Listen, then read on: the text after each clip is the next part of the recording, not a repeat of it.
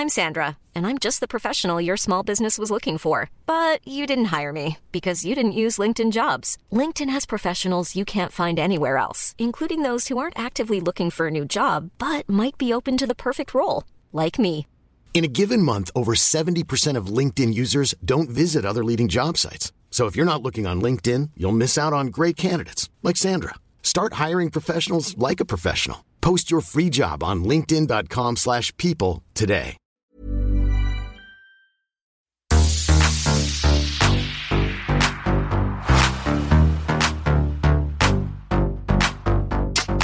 Kia ora everyone, welcome to Culture Vulture, and we're going to hit you like instantly with the saga that's just unfolded to get us here, because Laura, I was going to get on the mic and say, I have an update to Alarmgate for you, like everything was fine, I've had word that it's fixed and it's going to be all good, so I was feeling really confident. Fake news, everyone. Fake news, if I can get here.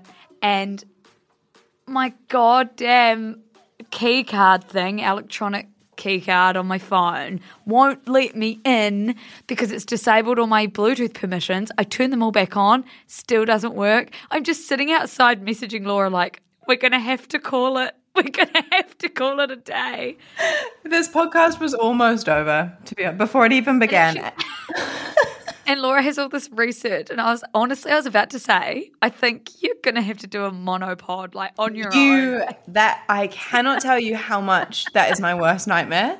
Like this is borderline for me. Like this is cusp. So me getting on the pod, but it's talking to myself is to carry energy, and I'm not into it. Like.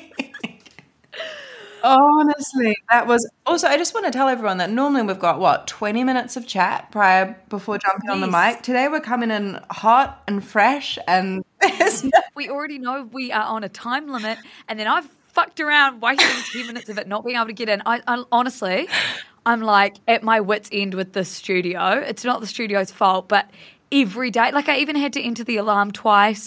It came out with trouble again. I was like, I'm actually going to be sick. Like, I'm going to be sick. You need to move, Luz, to the UK studio. The UK studio is amazing. You know what? This is just pushing me to move over to your side of the world, I think. Well, there's room for you at my dining table. So we've only got one other chair. So well, there's not at the moment because Stanley Tucci's lights grandma's there or auntie's there? Stanley Tucci's Lights auntie is staying with us, and my flat in London, no one's seen it, so they wouldn't know, but it is very small, and you can hear just about everything. So when I'm recording these, Stanley Tucci Light is lying on the bed in the room next door under strict instructions to not breathe. So not like heavy breath like I was into the mic. So we're on a tight schedule today because they're at a dinner giving me the peace and quiet that I need to record this, and it's going to be 10 p.m. by the time they come home on a Tuesday. I know. Okay, very quickly, everyone. We teased it last week, but we're going to be talking about therapy speak this week, which I'm very excited to talk about because it feels something that's very up our alley. It definitely does. I said for people who love to talk about how they're an Enneagram 3 that's anxiously attached and has unbearable feelings, this is the perfect pod for us.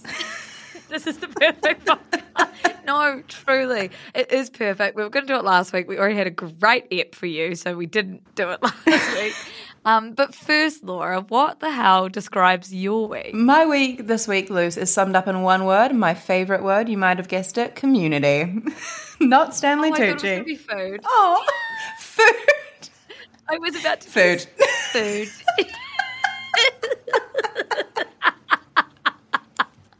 What sums up my week? Food.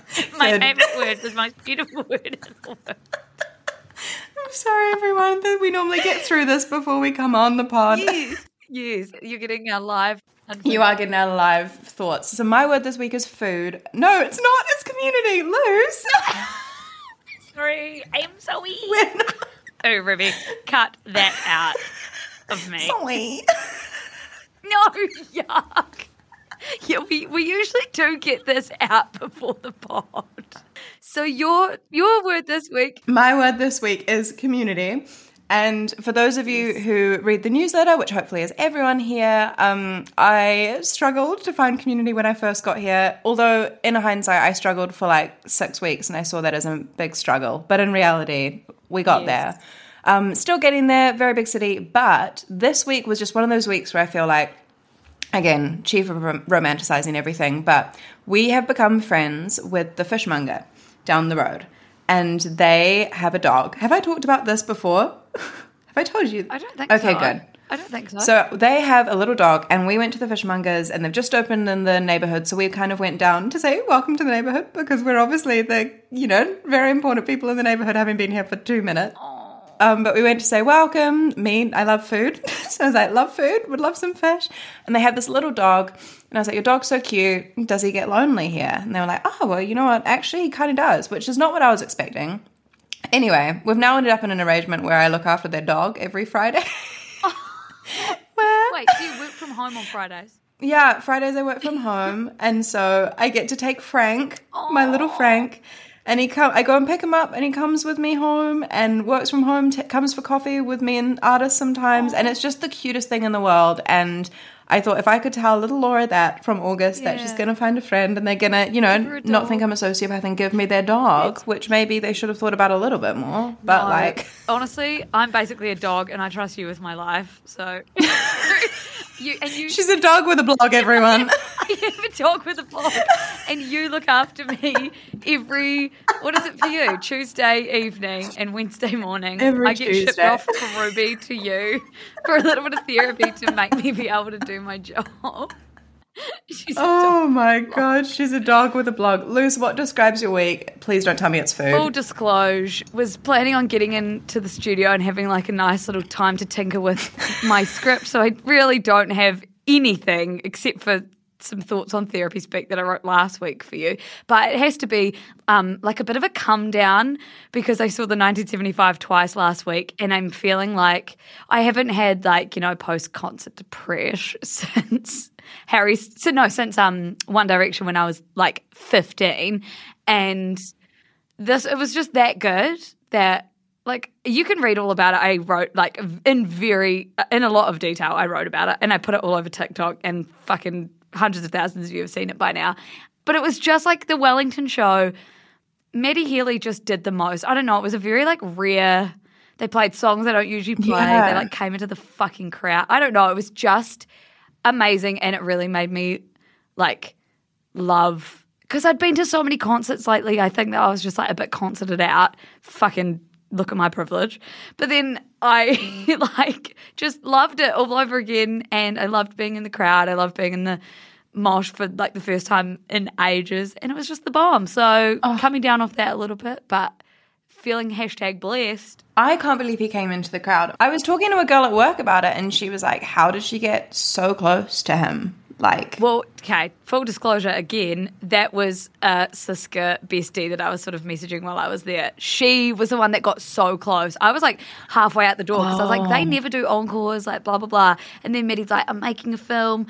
If you got, this is what you get for being like a really peaceful and nice crowd. Like I'm going to come in and you're just going to give me some room. And then so we stayed, obviously, and he just stood in the middle. And then the crowd actually interrupted him and sung Tūtara Mai Ngā Iwi. And at the start he was like, what the fuck? But then he was like, I think he realized that it was actually cute. But yeah, the crowd was just real nice and like not aggressive. And I think he was like, this is the place for me to just part you and come into the crowd. But insane. But we've talked about this before and I've said this before, definitely. New Zealand crowds are like that. Like we're a great place for celebs, I tell you. Like I think because it's so, A, we don't have like any paparazzi really to speak of. Yeah. And B, I think people are so like grateful that people come to the other side of the world to visit us that when like if you want to walk around, I mean the number of times I've seen like every single traveling musician or actor in Ponsonby Central. Yeah. And everyone's just kind of, very quietly looking at them, but rarely would you get harassed, right? Yes, and it's rarely. That's what is really interesting as well is because I was in Wellington like for the concert and also I was just working. So I was on the main street of Wellington, right? And the whole day I was walking up and down the main street, like going to my hotel or whatever. And I was thinking like, I could very honestly bump into them at any point today. And 100%. Because it's so small. But then I got to the airport and the security guy saw me in my merch and was like, did you go to the concert? I was like, yeah, it was fucking great. And he was like, Maddie Healy was here 1 hour ago, like going through. And I was like, I are you can't fucking believe kidding that. me? Like, that would have been not only the best thing ever for me, it would have been great for like everyone in the community that loves the 1975. Like the fact that I, of all people, happened to bump into him, but I didn't. And then I thought I saw him and I got too scared anyway when I just thought I saw him. I was like, okay, I'd never go up to you ever. So probably lucky that I did. But it is the kind of place where literally you can most likely bump in. Like you've probably got your best chance, I would say, in Auckland or Wellington of bumping into a musician. I mean, literally having been the person walking around with them. Everyone is just normally so relaxed when they come to New Zealand anyway. So fans out there, you're lucky. Yeah. New Zealand fans. They also just weren't spotted. I think they must have stayed in their hotel rooms the entire trip to New Zealand. They were not spotted once by anyone anywhere, and then they jetted off to Japan straight after. They sort of did what Harry Styles did. He flew in, didn't see anything, didn't do anything, and then just jetted off. And then flew back out again. Yeah. And now everyone, I'm really quickly going to do a naughty or nice because really we don't have that much time and I only want to hear from Laura on Therapy Speak. So it's a follow-up to last week's when we spoke about Frank Ocean, and then basically the day, this always happens, the day our podcast went live, he cancelled his week 2 of Coachella. Frank Ocean I saw. And so basically he cited ankle injuries and said his doctor had told him to cancel it. Me asking you the story? I think so. And I saw something about an ankle thing, but I saw at the end of the article, whatever, he'd actually put out a statement, right? So this had come from him. And what did he say?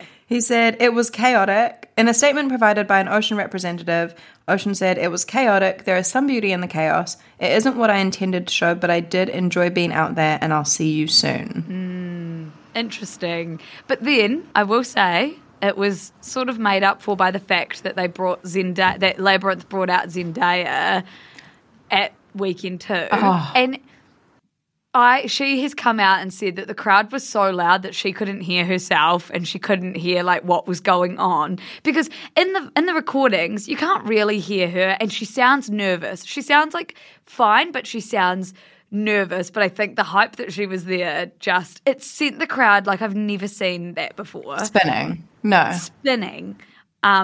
uploaded a video of it as soon as it happened to TikTok. It's now got 12 million views. People are obsessed. People, Zendaya and Coachella are the two most buzz words. Yeah. TikTok algorithm friendly, obviously. And yeah, she sounded so nervous, but she looked really cool. And good on her for doing that because that's the hugest crowd in the world. Or that is crowd. Amazing. Oh my God. The other thing I've just been seeing everywhere is Boy Genius and Muna. Oh and my God. I know. Same. I'm in love with them. Yeah. No notes. Really? No notes. No notes unless Haim, Muna, and Boy Genius got together, then I would probably pass out. Yeah, okay. Oh, is it naughty or nice? It's a bit naughty, I think, of Frank to unless he's hurt his ankle truly. And very nice of Zendaya. So you know what? I'm giving it a nice. Yeah. Okay, you're giving it a nice and I'm giving it a naughty, and that's on Bell. Hey, I'm Ryan Reynolds. Recently, I asked Mint Mobile's legal team if big wireless companies are allowed to raise prices due to inflation. They said yes. And then when I asked if raising prices technically violates those onerous 2-year contracts, they said, "What the f*** are you talking about, you insane Hollywood ass?" So to recap, we're cutting the price of Mint Unlimited from $30 a month to just $15 a month. Give it a try at mintmobile.com/switch. $45 up front for 3 months plus taxes and fees. Promo rate for new customers for limited time. Unlimited more than 40 gigabytes per month. Slows full terms at mintmobile.com. Balance. Now, speaking of balance, talk to me about Therapy Speak. Oh, okay, everyone, it's going to be a speedy run through Therapy Speak today, but I do feel, we said we were going to talk about this last week, and then we talked about something else last week? Imposter syndrome last week. It's all blurring into one. We talked about imposter syndrome last week, but I don't know, I might have been late to the bandwagon, but I feel like I saw a lot of articles flying around about this. There was a Basel article, there was a New York Times article, and it's something that I feel like has kind of been out there in the ether for a little while now. So it felt like something that me and Lou should talk about, A, because we use therapy speak quite a lot around here, but I also think, particularly you, Luce, in the newsletter are very good at kind of, when something does kind of start to get used on a mass level, you critique it as well, and you kind of ask, why are we doing this? And so this felt like a really nice thing for us to discuss because, you know, we've talked about things like attachment theory before on here. I talked a little bit about cognitive behavioral therapy last week, and we kind of are starting to use some terms, but equally you're seeing a lot of terms kind of misused as well. So I think it's a really interesting thing. I'm going to read you a little bit from the New York Times article, which I think is a nice intro to everything. It says, first, let's survey the situation. It's as though the haze of our inner lives were being filtered through a screen of therapy worksheets. If we're especially online or roaming the worlds of friendship, wellness, activism, or romance, all things we're doing on this podcast, we must... Dog with a blog. We must consider when we are centering ourselves or setting boundaries, sitting with our discomfort or being present. We just want to name a dynamic. We joke about coping mechanisms, codependent relationships, avoidant attachment styles. We practice self-care. We shun toxic acquaintances. We project. We're triggered. We say Riley, adding that we dislike the word. We catastrophize, ruminate, press on the wound, process. We feel seen. We feel heard. We feel unseen. We feel unheard. We feel heard but not listened to, not actively. We diagnose and receive diagnoses, OCD, ADHD. Our emotional labor is grinding us down. We're doing the work. We need to do the work. A mouthful to get through, first of all. And I will say that, I know you've been saying the New York Times, but I'm pretty sure that's from the New Yorker article that like kicked this all off. Or did they quote it? No, that's probably, it is the New Yorker. New Yorker, which is fine. Just it's only because I have that on my notes as well, because I was like, that is the quote that I used in the newsletter because it fucking summed it up so well, like the way that we're using it to like joke, saying like, oh, like that makes me triggered, and then being like, I hate that word, but also I don't have another word to explain why I'm like angry or feeling this way. So I thought that was a great. It's such a good quote, and I think there's lots of things I want to talk about today, but one of the things I wanted to kick this off with, Luce, is something that we've talked about quite a lot, and it's this thing about we diagnose and receive diagnoses, and I feel like you've talked a bit about this before, how people will kind of send you a diagnosis sometimes after you've like written something. Always. The other day got... And this is never any hate to this person because it doesn't offend me and it's okay. But the other day I got asked to be on a podcast about successful neurodivergent women, and they had never asked if I was neurodivergent, if I'd been diagnosed with anything. It was just this big spiel about how I was such a like trailblazer and I do it all with, you know, this thing that I have to also manage, and wow. I have never been diagnosed. I've never, like, sure, like therapy speak, I have mad tendencies for a lot of things, and I understand. I get a lot of people that write back to the newsletter and say they have ADHD, and the way that I write speaks to them in a way that they haven't seen before, so that makes sense for people being like, well, maybe. Which is lovely. Yeah. Or I have people asking, I sometimes have people just saying, Luce, like I have family members that remind me of you, like are you autistic? Things like that, which is obviously a reach if you didn't have the community, that we have. Like I truly find it fine. Like it doesn't hurt me, it doesn't offend me.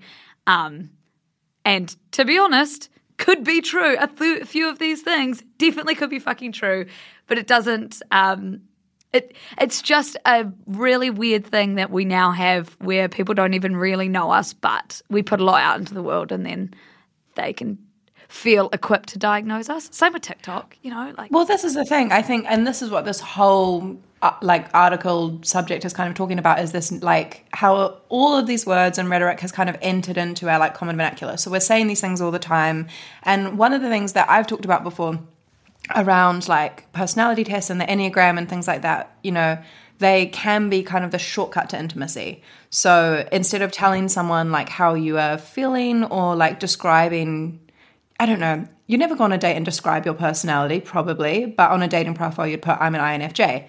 Like, there's these shortcuts, and people who are kind of common with the rhetoric will understand exactly what that means, and all of a sudden it's like the shortcut to your person, which I think can be helpful when others subscribe to the same beliefs or values or whatever, or rhetoric, but when they don't, it can, I don't know, raise some issues, which I guess is what this topic is kind of talking about. Yeah, I feel like it can, if you don't feel on the same page about using terms like this and you both fully understand them, it can feel a bit like star signs. Like if you say I'm an INTP, and people feel very strongly about, you know, you're either a star sign person or you're not, and so it can sort of be an off-put.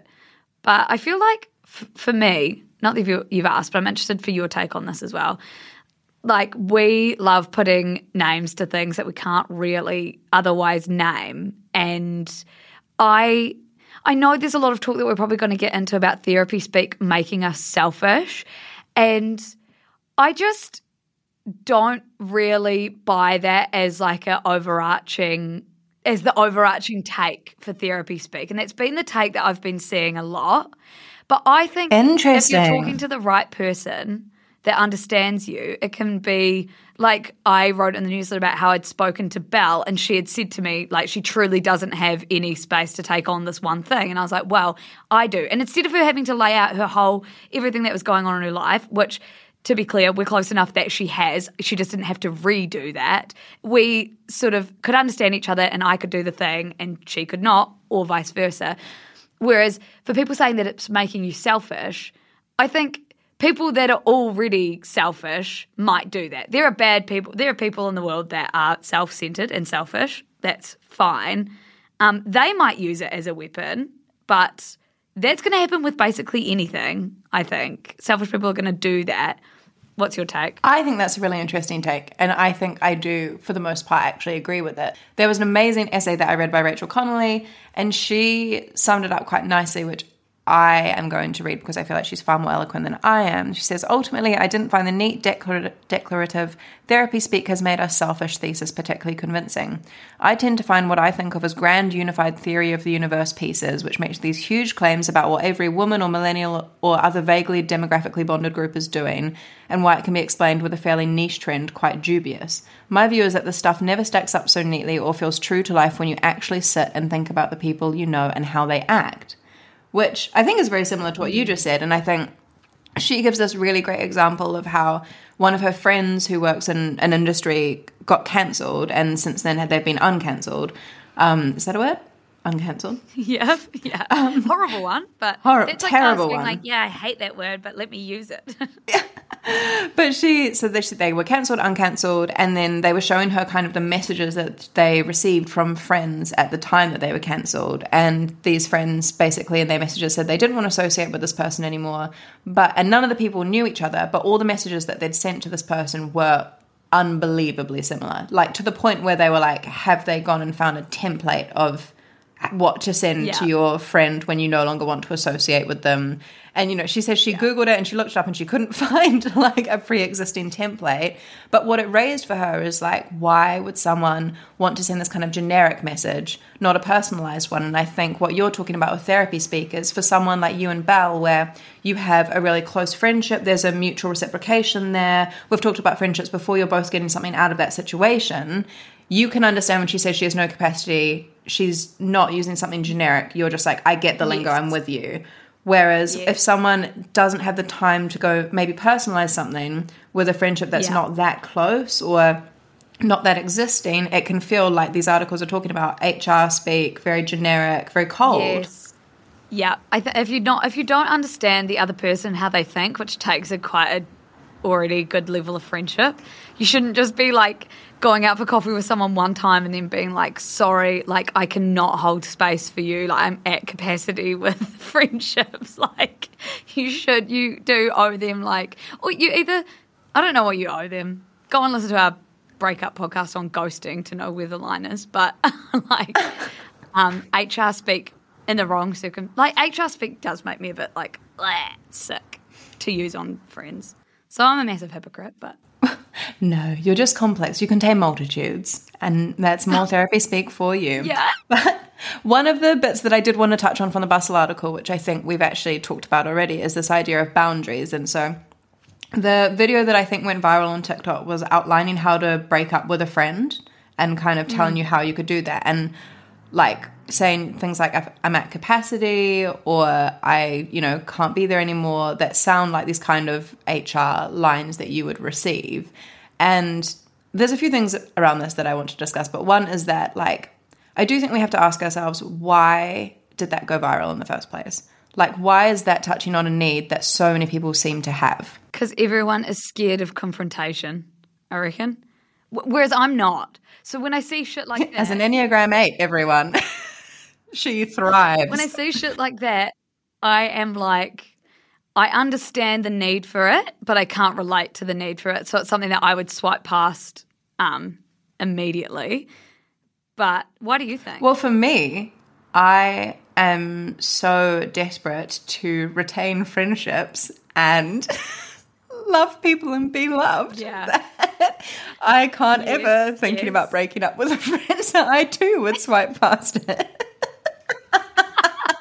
We're from this is why Laura and I work, because we're actually from two totally different sides of everything, but we have the same reaction. Like, we'd both swipe past it, but for very different reasons. I also think there is, if I'm going to be completely honest, like, probably, and this is more therapy speak, it could be like a little bit of narcissism in terms of I have never really had to break up a friendship because, and I also don't put that much effort sometimes into friendships because I know that I'm just always going to be friends with this person.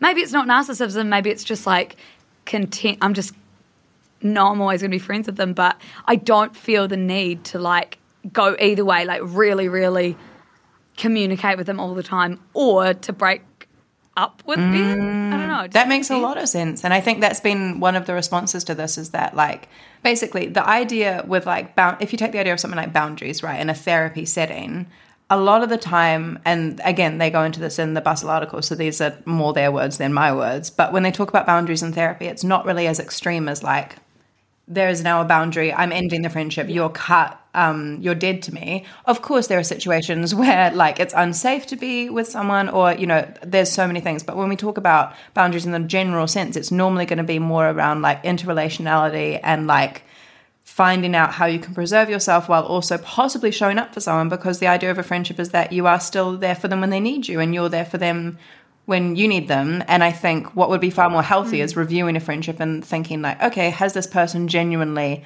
never showed up for me or never been able to hold my space? Oh my gosh, more therapy speak. We need a buzzer, but never been able to I know. Show up for my needs or be there for me ever. Is it always leaning towards them? Yeah. In which case, possibly we do need to put up a boundary, but I think a step-by-step process of this is how you end the friendship because you don't have capacity for them right now is not healthy in the long run, because we do need connection and friendship. And I do think there's like not a hard and fast rule when it comes to friendship. I mean, go and listen to our friendship episode to learn about the rules that I've just said there aren't any of. But I do think like you get certain things from certain people, and you don't need to have friends that are all there for you in a total crisis. You can have friends that you just love going to the bookstore with, or friends that you just like love talking about reality TV with. And I think as soon as you realize that not everyone has to tick every single fucking box for you, it'll make both your lives easier, because there is a very like especially with female friendships, which are so gorgeous and necessary, there is a very romantic side where it's like you have to be best friends, want to spend every waking minute together, but there are just certain friends that you like for certain things, and that's so fine. You don't need to cut them off because they don't tick all your boxes. Maybe. And there's also different seasons for different friendships, I think. Like, I was talking on the phone the other night to like one of my best friends, Abby. Shout out Abby. We were talking about like when we first met and like kind of just living in each other's pockets, and you were like in each other's flats and like sharing beds and doing everything together, and kind of you had this shared life because the people that we were with at the time, everyone was in a very similar life stage, doing very similar things. And now, it's only been probably 6 years since we met, but everyone's doing completely different things. Some people are married, me. Some people, and they suck. Some people are married. Some and it's people, their whole spoiler, shit now. and they have no time for their friends. We're at capacity. But some people are having babies, like moved overseas, doing like full-on creative projects, whatever. Like, and everyone's still friends, and I love them just as much as I did, and we're just as close. But our friendship is no longer me sharing a bed with her. It's like me calling her, you know, when I can or when she can. And that doesn't mean... Because what is it? Friends for a reason, a season, or a lifetime. And it's like all of those are fine. Put that on a t-shirt? What are we... It's giving this way to the beach. Ruby's boyfriend's mum said that to me when Ruby was moving away to Sydney. I was in the car with her and Ruby was in the car with her boyfriend's dad, and I was talking to Susie about how much I'll miss Ruby, and then Ruby's going to vom listening to this. And Susie just turned to me and said, Lucy, there's friends for a reason, a season, or a lifetime, and you and Ruby are a lifetime, or something like that. And I was just like, I know, Susie, but don't do this to me right Susie, now. I actually can't feel this till after the fact. Ruby messaged me during the friendship episode, or after she'd edited it, being like, that was so sappy, but so good, or something like that. And I was like, shut the fuck up. Like, I forget that you have to listen. You, the person that I cannot hug, has to listen to this. Anyway, so there's friends for a reason, a season, or a lifetime. And it's okay to have some for just a season, some for just, you know, the reason you need them. But be careful when you cut them off. If they're just friends for a reason, maybe don't tell them that. And I think as well, like, obviously, negotiating boundaries can also make a friendship grow and blossom as well. Like saying to someone, you know, I think words like at capacity, you know, from this article, obviously they come up quite a lot. And if it's someone you're not that close with, can be quite harmful. But equally, you should be able to say, like, I'm snowed under at work at the moment. Can we have a breather here? Or I have too many friends right now. I need to cut you out.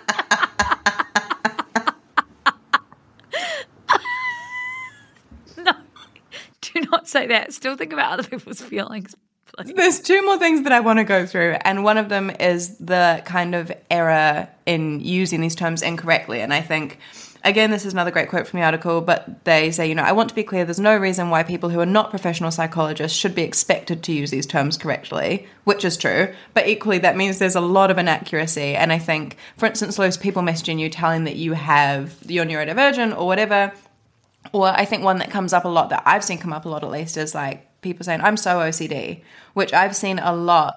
And we actually did a great article, which I will link in the show notes, when I was at Vice on this, around like what it actually is like to live with OCD and kind of the harm that can be caused when people use terms like that kind of colloquially. Similarly, Ribs and I did a whole episode on gaslighting when we were maybe a few years ago, about how we made a pact to stop using it incorrectly as a joke because it was like not good for the world. Have not been able to stick to that pact because it's a word that just gets thrown around so commonly. But yeah, well, I think this is the thing. It's, you can say that you're going to try do it and try, because being on the receiving end of that kind of language, if you are suffering from something like that, can be quite destabilizing. But equally, I mean, there's so many words that are thrown around constantly, like toxic, narcissist, like all these things. And it's like the definition of a narcissist is actually pretty hectic and like quite intense. Me using it earlier in the podcast, me saying maybe this is narcissistic. No, but that as a verb exactly is still... Okay, us English teachers right here. That isn't fun. It's a doing word. Yeah, that is a doing word. Yeah, it was hard for me to even.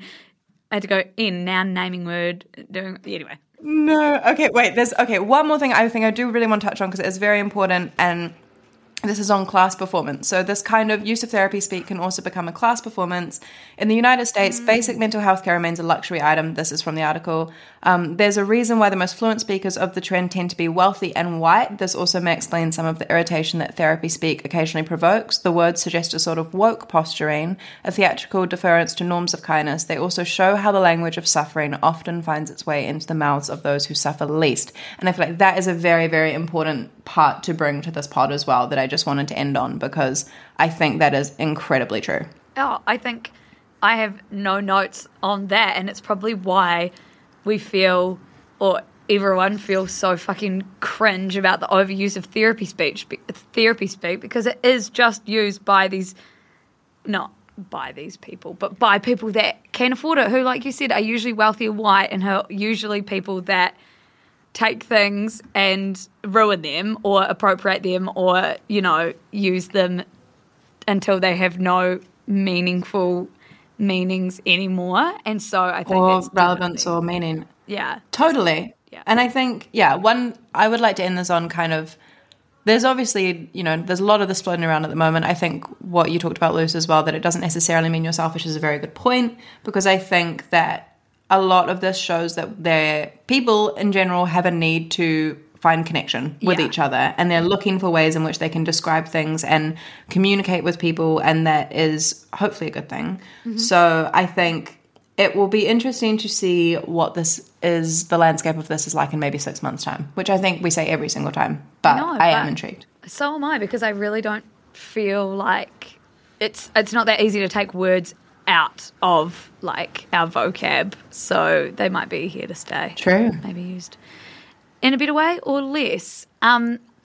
Laura, what is on your radar this week? All right, I've got 2 things on my radar. One of them, Luce, which I was going to ask you about off mic. I finished Jury Duty. Yes. And I noticed that you've been messaging someone. Yes, I'm trying to get, okay, and I was going to talk to you about this off mic as well.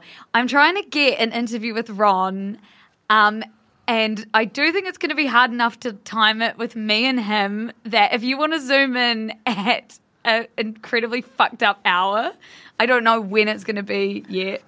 You're more than welcome to, but again, I don't know if it will even come to fruition. And he's a busy man, and his followers are like going up like as I'm fucking... I will wake up at 3 a.m. for that man, the sweetest man. He's the world's sweetest man. No, he is actually the sweetest man.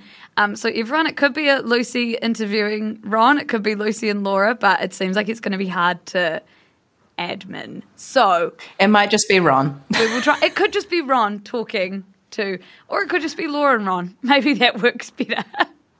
Oh, finally. Finally, Lucy's gone from all of this.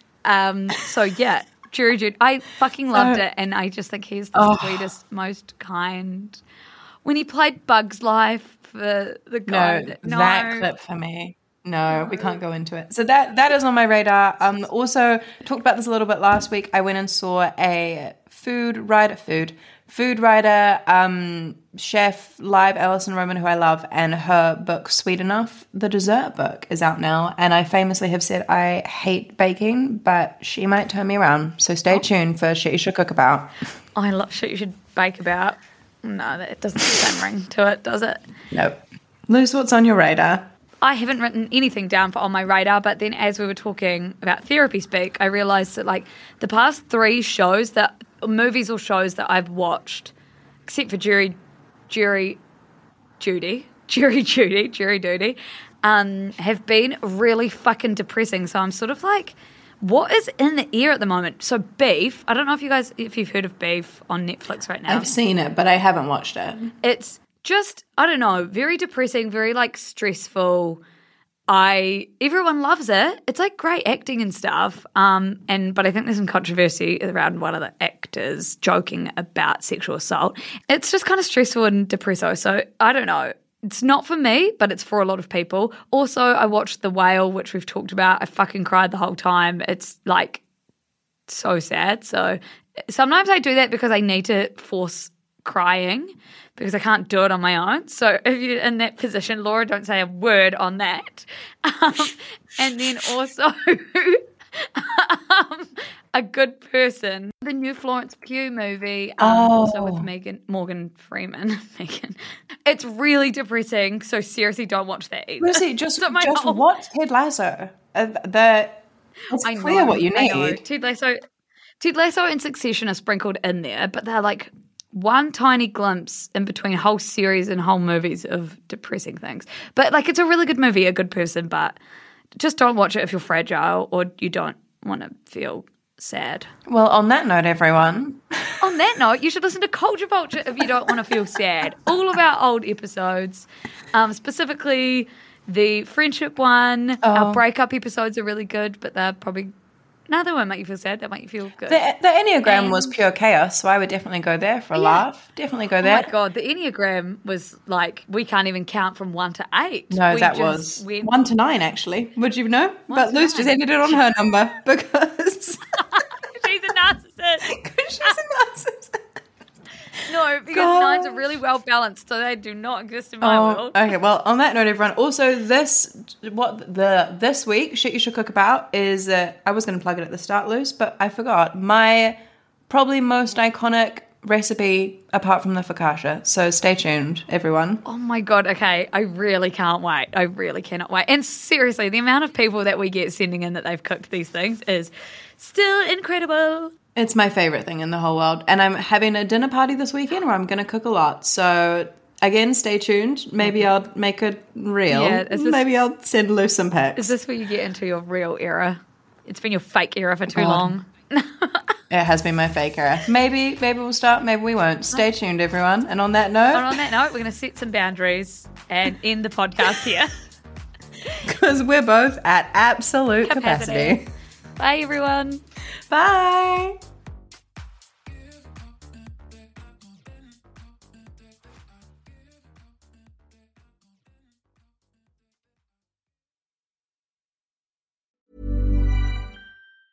Planning for your next trip? Elevate your travel style with Quince. Quince has all the jet-setting essentials you'll want for your next getaway, like European linen, premium luggage options, buttery soft Italian leather bags, and so much more. And is all priced at 50 to 80% less than similar brands. Plus, Quince only works with factories that use safe and ethical manufacturing practices. Pack your bags with high-quality essentials you'll be wearing for vacations to come with Quince. Go to quince.com/pack for free shipping and 365-day returns.